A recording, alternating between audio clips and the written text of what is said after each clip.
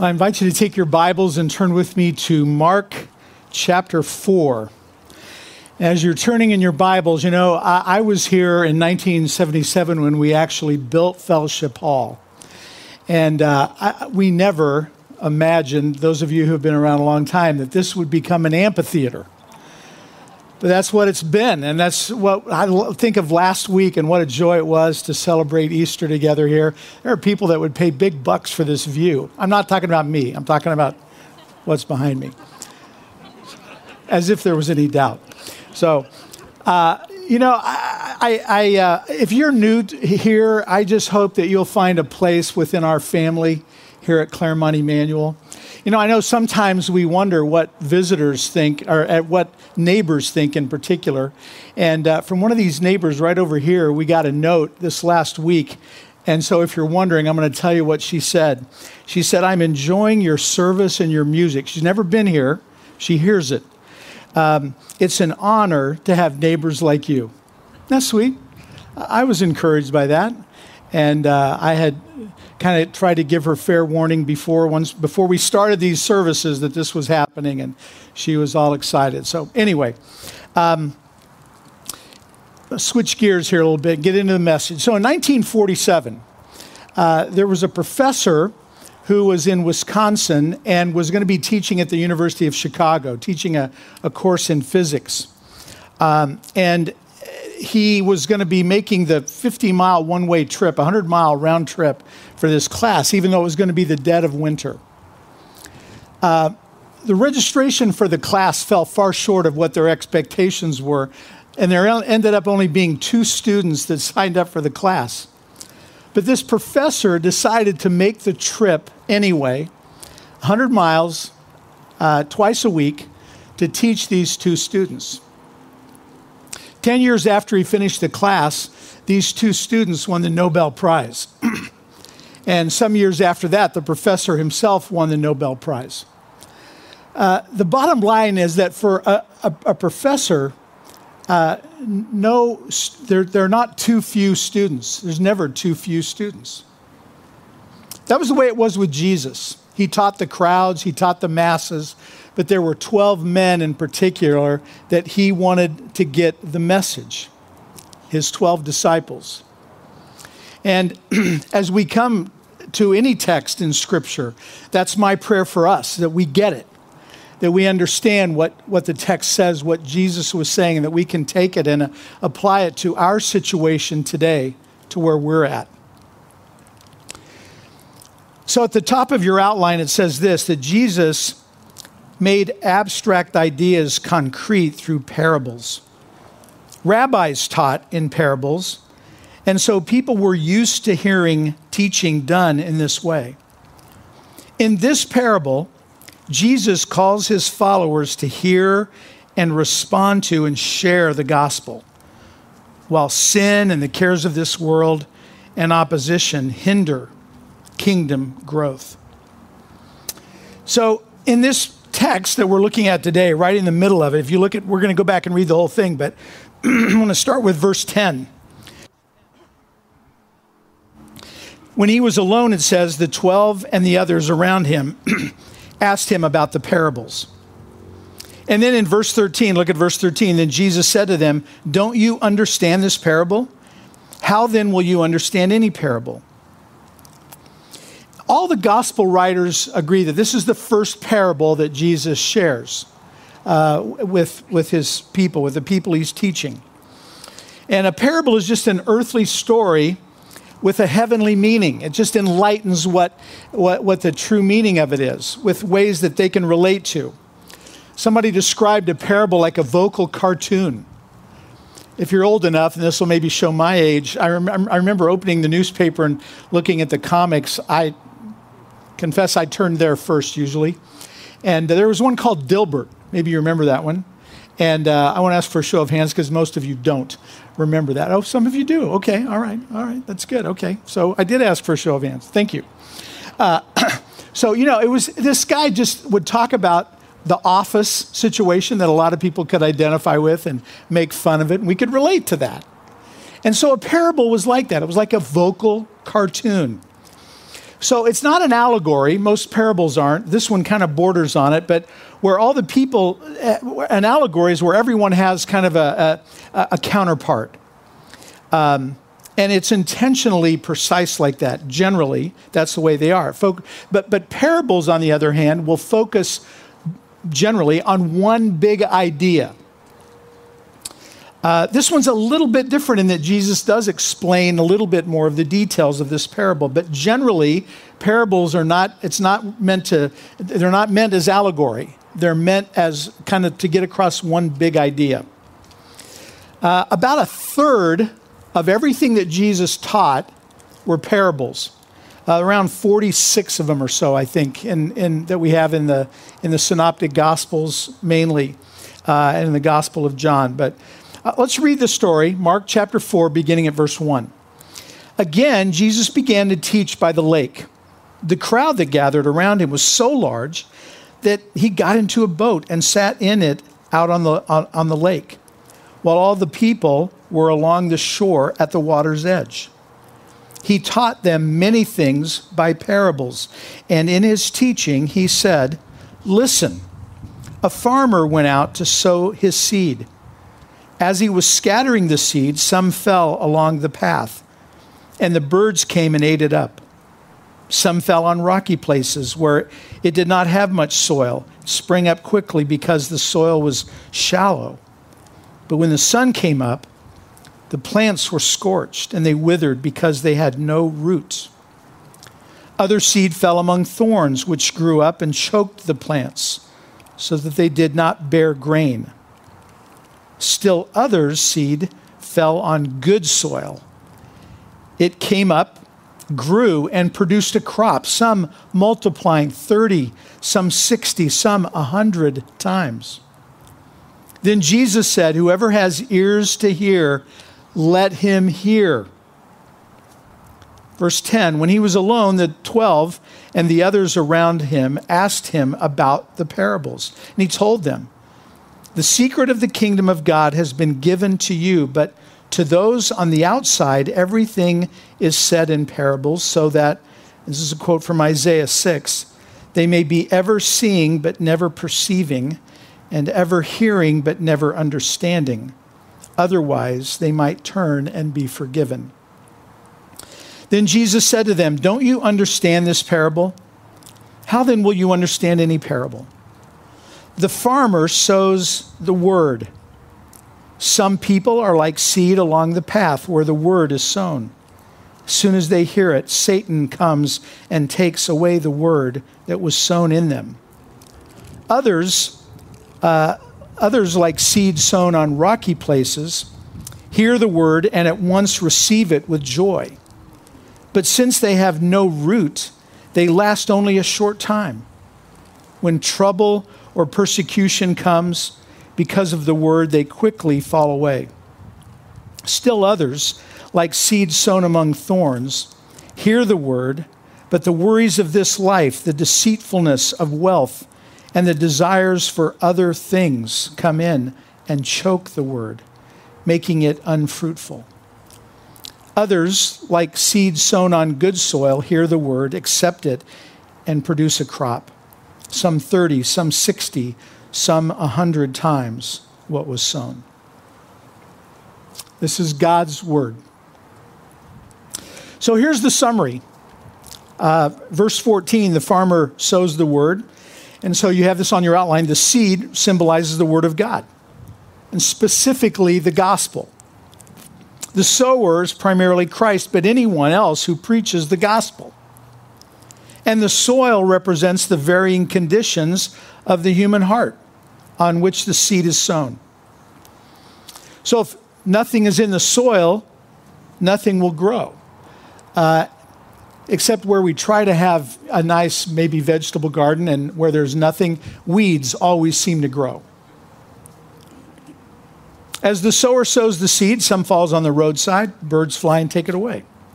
Some seeds on rocky soil, quickly sprouts, but it will only just wilt under the sun. The sower throws seed in another direction, it falls on among thorns, and the thistles choke it out. It can't grow. And then other seed falls on good soil and has roots and multiplies 30, 60, 100-fold. End of the parable. That's it. And then Jesus says this in verse 9. If you want to underline something in your Bible, you can underline this. He who has ears to hear, let him hear. Listen to what's being said. And don't just listen, take it in, digest it, think about it, apply it to your life, live it out. That's what he means when he says, let him who has ears to hear, hear. So in John chapter 1, Jesus is referred to as the Word of God, as the Word made flesh. The Word. He is God's ultimate communication to us. Every fiber of Jesus' being wants his disciples to get this message. He wants us to understand what he's saying here. So he explains it. And when he was alone, in verse 10, it says the 12 and the others around him asked him about the parables. And Jesus responds with one of these famous hard sayings. The quote from Isaiah, again, verses 11 and 12. The secret of the kingdom has been given to you, but to those on the outside, everything is said in parables, so that they may be ever seeing but never perceiving, and ever hearing but never understanding, otherwise they might turn and be forgiven. So what's Jesus saying here? Well, this parable is also found in Matthew and Luke. And if we look at the parallel passage in Matthew, it sheds some light on it, I think, for us. And you've got the passage on the outline in Matthew 13. Whoever has will be given more, and he will have an abundance. Whoever does not have, even what he has will be taken from him. This is why I speak to them in parables, though seeing they do not see, and though hearing they do not hear or understand. And so what Jesus is saying is that the parables would conceal the truth to those who weren't interested in receiving it. And it would reveal the truth to those who were hungry for it. It's like the same sun that melts the ice, hardens the clay. It's the same truth in one person's eyes, and it'll open their eyes, and it'll close the eyes of another person. In essence, Jesus was saying that the condition of one's heart determines how they receive the truth. So we want our hearts to be tender toward the Lord. We want our hearts to be, as the prophet Hosea says, fallow ground. In other words, and this is on your outline, those who receive truth and act upon it receive more.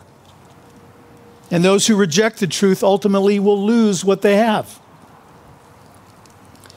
The parables are full of truth. But for those who rejected the truth, they missed the teaching of the parables. And the lesson for us is obvious. I think God confronts us with his truth, and if we don't positively respond to it, we'll lose it. And that's the reality. It's spiritually dangerous, in other words, to sit under the teaching of the Word of God week after week and not respond to it. Not ask yourself the question, okay, so what am I going to do about it? I've heard this now. How can I take it this week and put it into practice in my life? An excellent spiritual discipline is to ask yourself that question, because we must respond to the truth. And just like they did, we can become better listeners as well. I love the metaphor of sowing seeds here. What could be gentler? What could be gentler than, we're not talking about taking a pickaxe to the ground. We're not talking about blowing something up. No, it's if you were to have a little pot, and what could be more gentle than pushing a seed down into the soil and covering it up? And of course, it takes a long time to see change. It's gradual. It doesn't happen all at once, but we've all done that. We did that in elementary school, we'd do that. And we'd watch the seed grow over days and over weeks. One other comment here is if you put a seed into a pot, you can't just leave it alone. There's some things that we need to do. We need to make sure that it's in the sunlight, that it gets the what it needs, the vitamins that it needs to grow. We need to make sure that it's got a sufficient amount of water. We just can't leave it dry.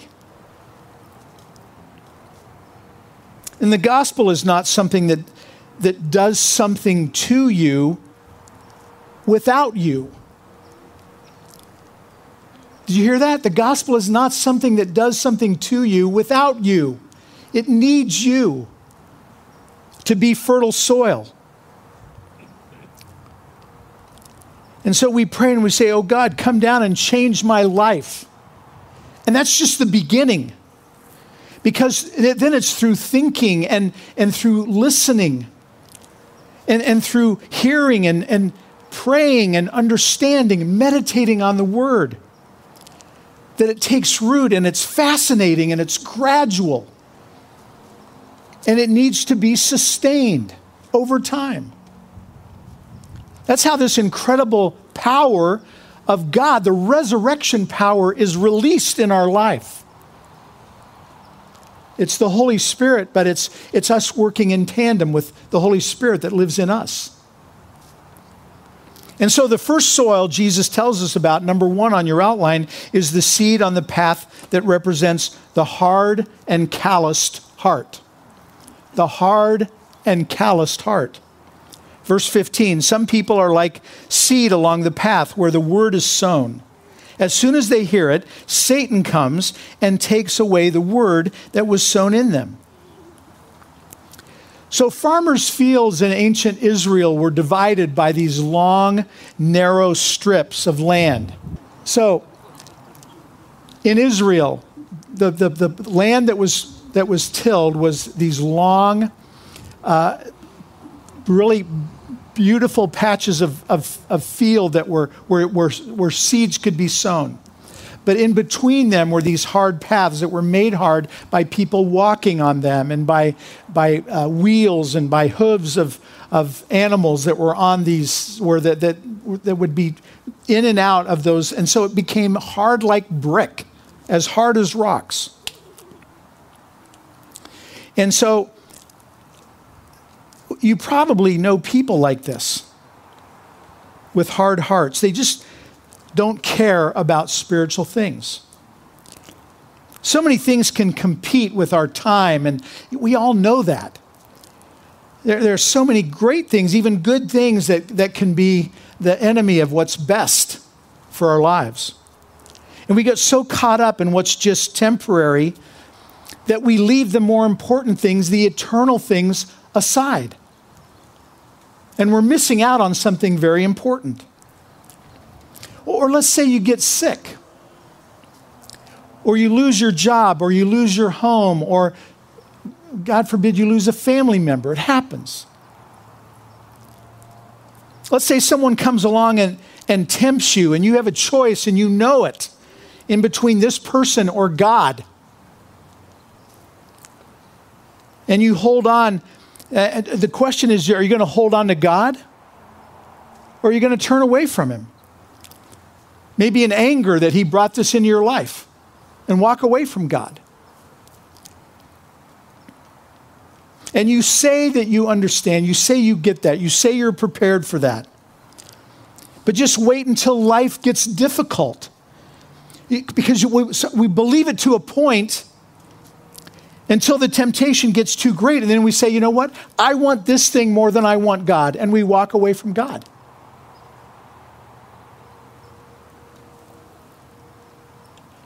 Maybe there's this huge sin. Maybe it's no huge sin. But there's no interest in God. And let's just say that it's just a very crowded thing. It's a crowded world out there. So many things vie for our attention and our thoughts. It's just easy to walk away if we want to. And this person that's being described here could be hostile, but usually they're just uninterested. Maybe this person has a lot of preconceived ideas about Christianity that are actually wrong ideas.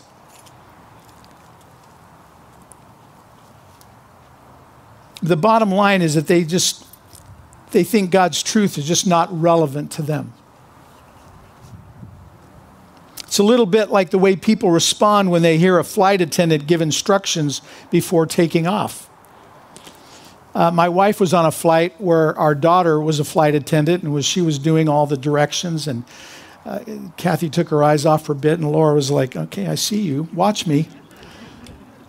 You know, most people are on their phones, or they're in a conversation with someone, or they're figuring out, I never got the thing with the seatbelts. Really? No one knows how to do a seatbelt? But you know what? They could, even though people are uninterested, even though people are not paying attention, they couldn't get away with not doing it. It's a law. It's the FAA says they have to give those instructions at the beginning of every flight. And so in the same way, we shouldn't be discouraged when we tell people about the gospel and they don't seem interested. That's not our responsibility. Their heart is not our responsibility. Our responsibility is just to share the good news with them. Our responsibility, like you've got it on your outline, is to present the gospel of Jesus Christ to others as clearly as we can. We do it in the power of the Holy Spirit, and we leave the results to God. It's his job to work in their hearts. We don't convert anybody. It's the Holy Spirit that does that. It worked in your life. We need to trust God that it will work in the lives of other people. If some prove to be blind, that's God's business. So how can we apply this? Well, we can pray for ourselves and for those around us, those we love. And what it says in Ezekiel 36, and I will give you a new heart, and I will put a new spirit in you. I will take out your stony, stubborn heart and give you a tender, responsive heart. That's what we need to be praying for ourselves. And then the second type of soil Jesus tells them about, number 2 on your outline, is the seed on rocky places that represents a shallow and impulsive heart. Look at verses 16 and 17.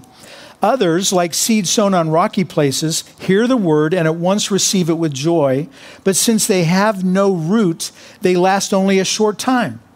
When trouble or persecution comes, because of the word, they quickly fall away. You know, in Israel, there are a lot of rocks. I mean, a lot.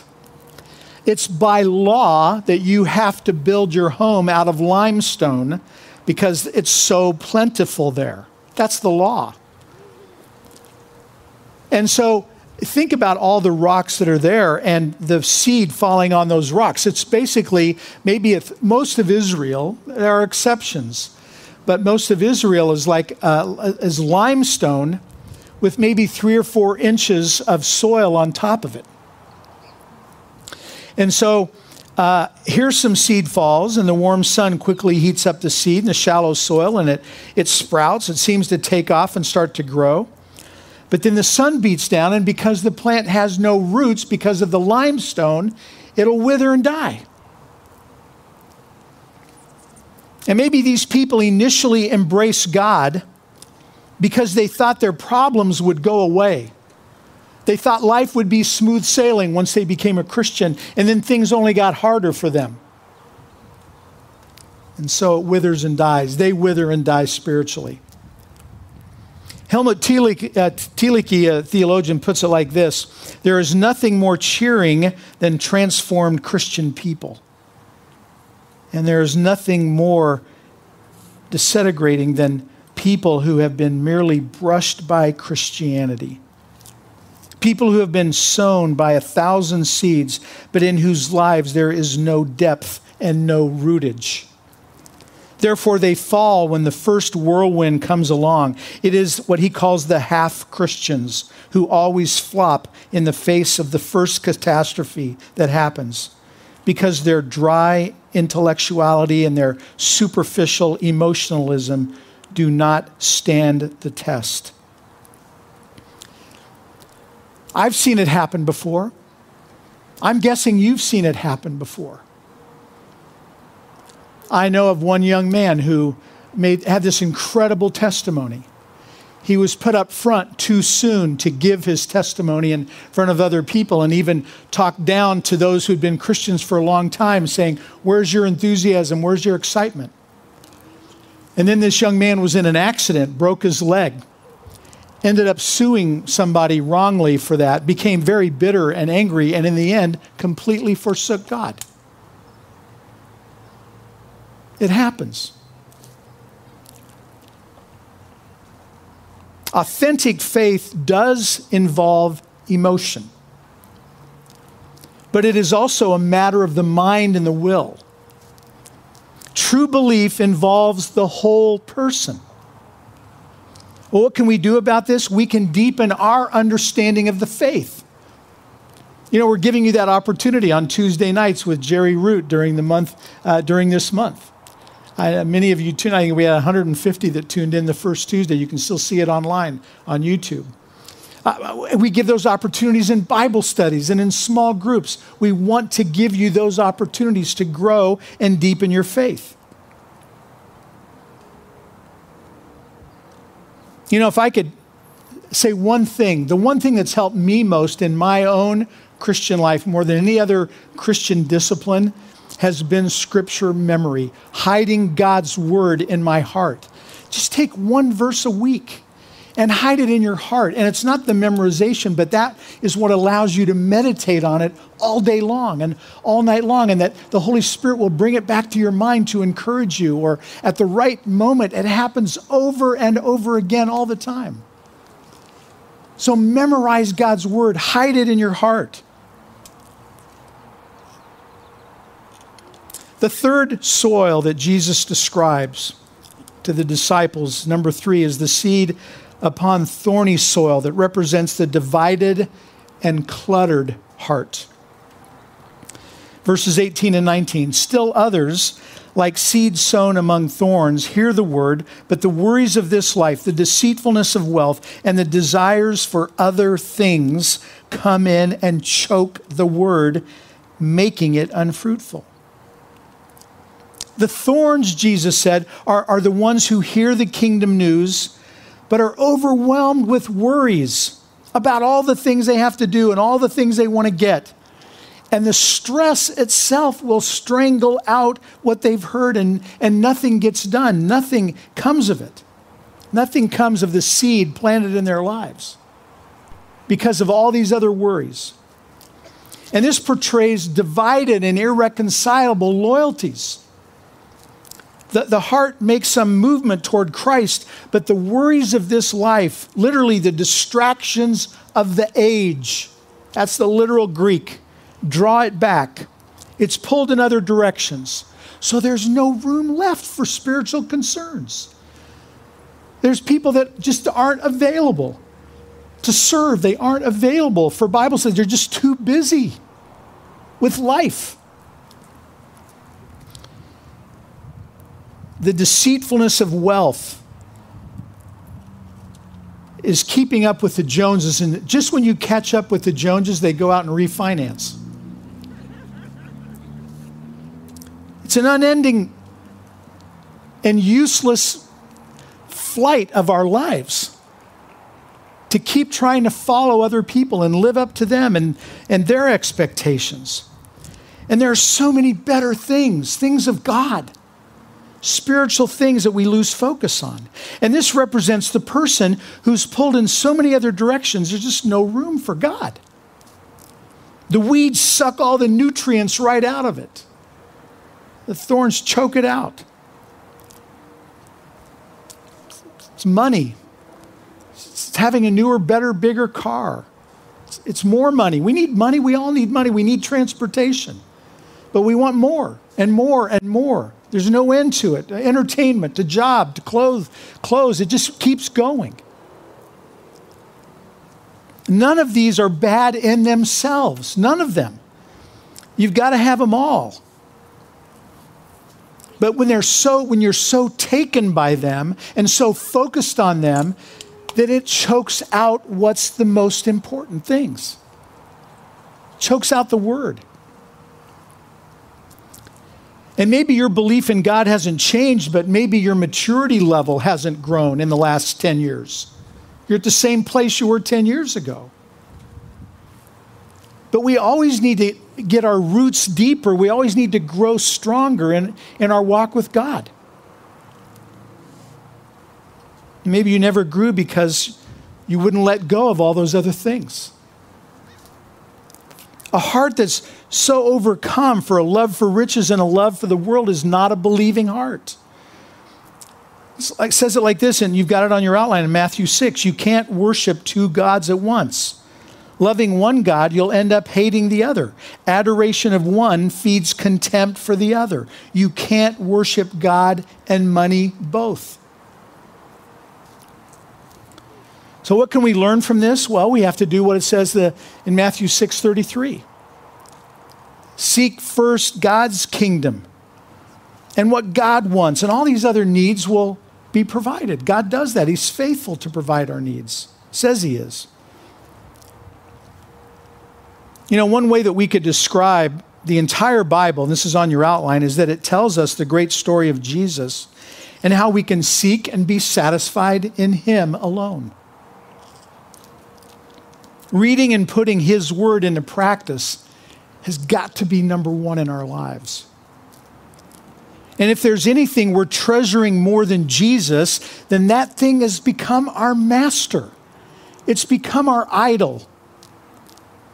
And it's keeping us from being satisfied in our King Jesus.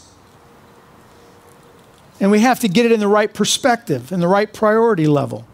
Maybe push it down some. We need to confess our sin. We need to repent. And we also have to, and this is on your outline as well, take all our emotions and anxious thoughts to the Lord daily, every day. Our emotions are not sinful. But I think we could say that they are designed by God so that they point us back to Jesus and finding our complete satisfaction in him.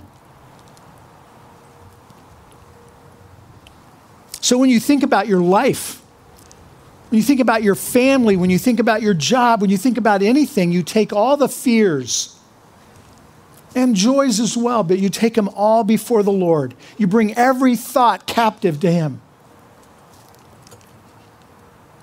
You hand over each situation to the King, and you have confidence in him to respond, and he will.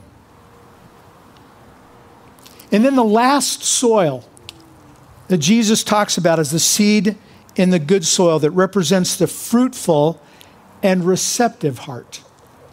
The fruitful and receptive heart. Verse 20, others like seed sown on good soil hear the word, accept it, and produce a crop 30, 60, or even 100 times what was sown. So here it is. The seed of God's word doesn't bounce off the surface of this heart like the first one. It doesn't just flourish for a moment only to be shriveled under adversity in the second. It's not a divided heart by its competing desires that's strangled out like the third, but this heart allows God's word to take deep root. And what's the fruit that it produces? You've got it on your outline. It produces first a harvest of good character, like the fruit of the Spirit in our lives. It also produces a harvest of good works. That's why God created us, to do good works. Why? Because we're saved by grace. We don't do the works to be saved. We do the works because we're saved by grace. And then it produces, thirdly, a harvest of new believers. That's why Jesus sent us out into the world, to preach the good news of the gospel to every creature. So that, as Nathan said at the beginning, every tongue, tribe, and nation would be represented and will be represented at the throne of God. And this is the good, clean, deep soil in which the seed grows strong and puts down deep roots. And so how do we do that? On your outline, first of all, we must hear the word of God. We must hear God's word. And we can't hear it unless we listen. And sometimes we're so busy talking that we have no time to listen. We're so busy engaged in arguing with people about what we think that we just don't have time to stop and listen. And we're working so hard on getting our views made known that we have no time to meditate on God's words. We're so much on the move that we have no time to be still before God, to have a quiet time with God, our personal devotional time with Him. And then secondly, we must receive God's word. We receive it into our lives. When we hear the word preached, we need to take it into our hearts and minds. And the way God created us is pretty amazing. If dust flies in the air, we blink our eyes to protect our eyes. Unfortunately, that can work in a negative way, because when we hear things we don't want to hear, we can shut our minds off as well. But we can't do that to God. There are times when truth can hurt, but sometimes a drug treatment that we need to have can be painful and hurt in order to bring us back to good health. And if you get bored with Bible study, it's because you're not asking God to use that study to transform your home life and your job and your life in between Sundays. That's what God wants to do. And then finally, we put God's word into action. The harvest in the parable is 30, 60, 100-fold. That's a large yield. And when all is said and done, as Christians, we're challenged not just to speculate, not just to analyze, but to make it work in our lives, to put it into practice. It was D.L. Moody who said, the Bible was not given primarily to increase our knowledge, but to change our lives. And so that's what the Word of God does. It changes. That's what He wants it to do. We have to be the fallow soil to receive that Word of God. And so we take the Word into our hearts and minds. We hear it. Do you have ears to hear? Do you tune into the words of Scripture and the words of the gospel, or do you tune them out? Think carefully before dismissing Jesus' words. You're playing with your eternal soul when you do that. So let me just say this. I beg you, as my brothers and sisters in Christ, to go after the word, to grab it, to do everything you can to get it into your mind and your heart, and to not ignore the word of God. I beg you to spend daily time with God. We get this feast time on Sundays, but we need to eat in between the feasting on our own. When my roommates and I first moved to San Diego after college in 1977, we ended up in Ocean Beach. We ended up at this church, and we had spent all the money that we had saved over the summer, and we just had arrived in early fall on our first and last month's rent. We all had jobs, but none of us had a paycheck, and we were down to our last coins. We decided that we'd go to wash our clothes because we hadn't done that for quite a while. That was a priority, get our clothes washed. And while we were at the laundromat in Ocean Beach, a miracle happened. A man stuck his head in, and he said, "Hey, does anybody want some free bread? I've got a bread truck left and a lot of free bread." And we looked at each other like we had struck gold. And it was Wonder Bread. It was white bread that's supposed to kill you now, but it was all we had. And I think we each walked home with 3 loaves in each hand and our clothes in our backpacks or whatever. We were so happy. You opened our cupboards, every single cupboard, bread, bread, bread. It's all we had. We went and got a big jar of peanut butter, all we could afford, and jelly, and we ate peanut butter and jelly morning, noon, and night for 2 weeks until we got paid. But you know what? We need to have that same attitude toward the bread of life, toward Jesus himself, and toward his word. Do you have ears to hear? Think about it. Let's pray. Dear Heavenly Father, help us to see that the way to change is to master the gospel,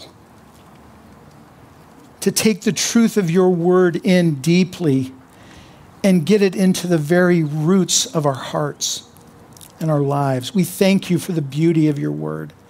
We thank you for the beauty of Jesus, your word made flesh. He is the ultimate seed who gives us the seed of the word. He is the word. Help us to take this in so that we can bear incredible fruit in our lives for the glory of God, for the kingdom of God. And if there's anyone here who has never received you into their lives, that they would trust you today for their salvation, that they would call on you in faith right now. In the strong name of Jesus, we pray. Amen. Again, thank you for being here with us, and may God himself, the God who makes everything holy and whole, make you holy and whole, spirit, soul, and body, and keep you fit for the coming of the Master, Jesus Christ. The one who called you is completely dependable. If he said it, he'll do it. Amen.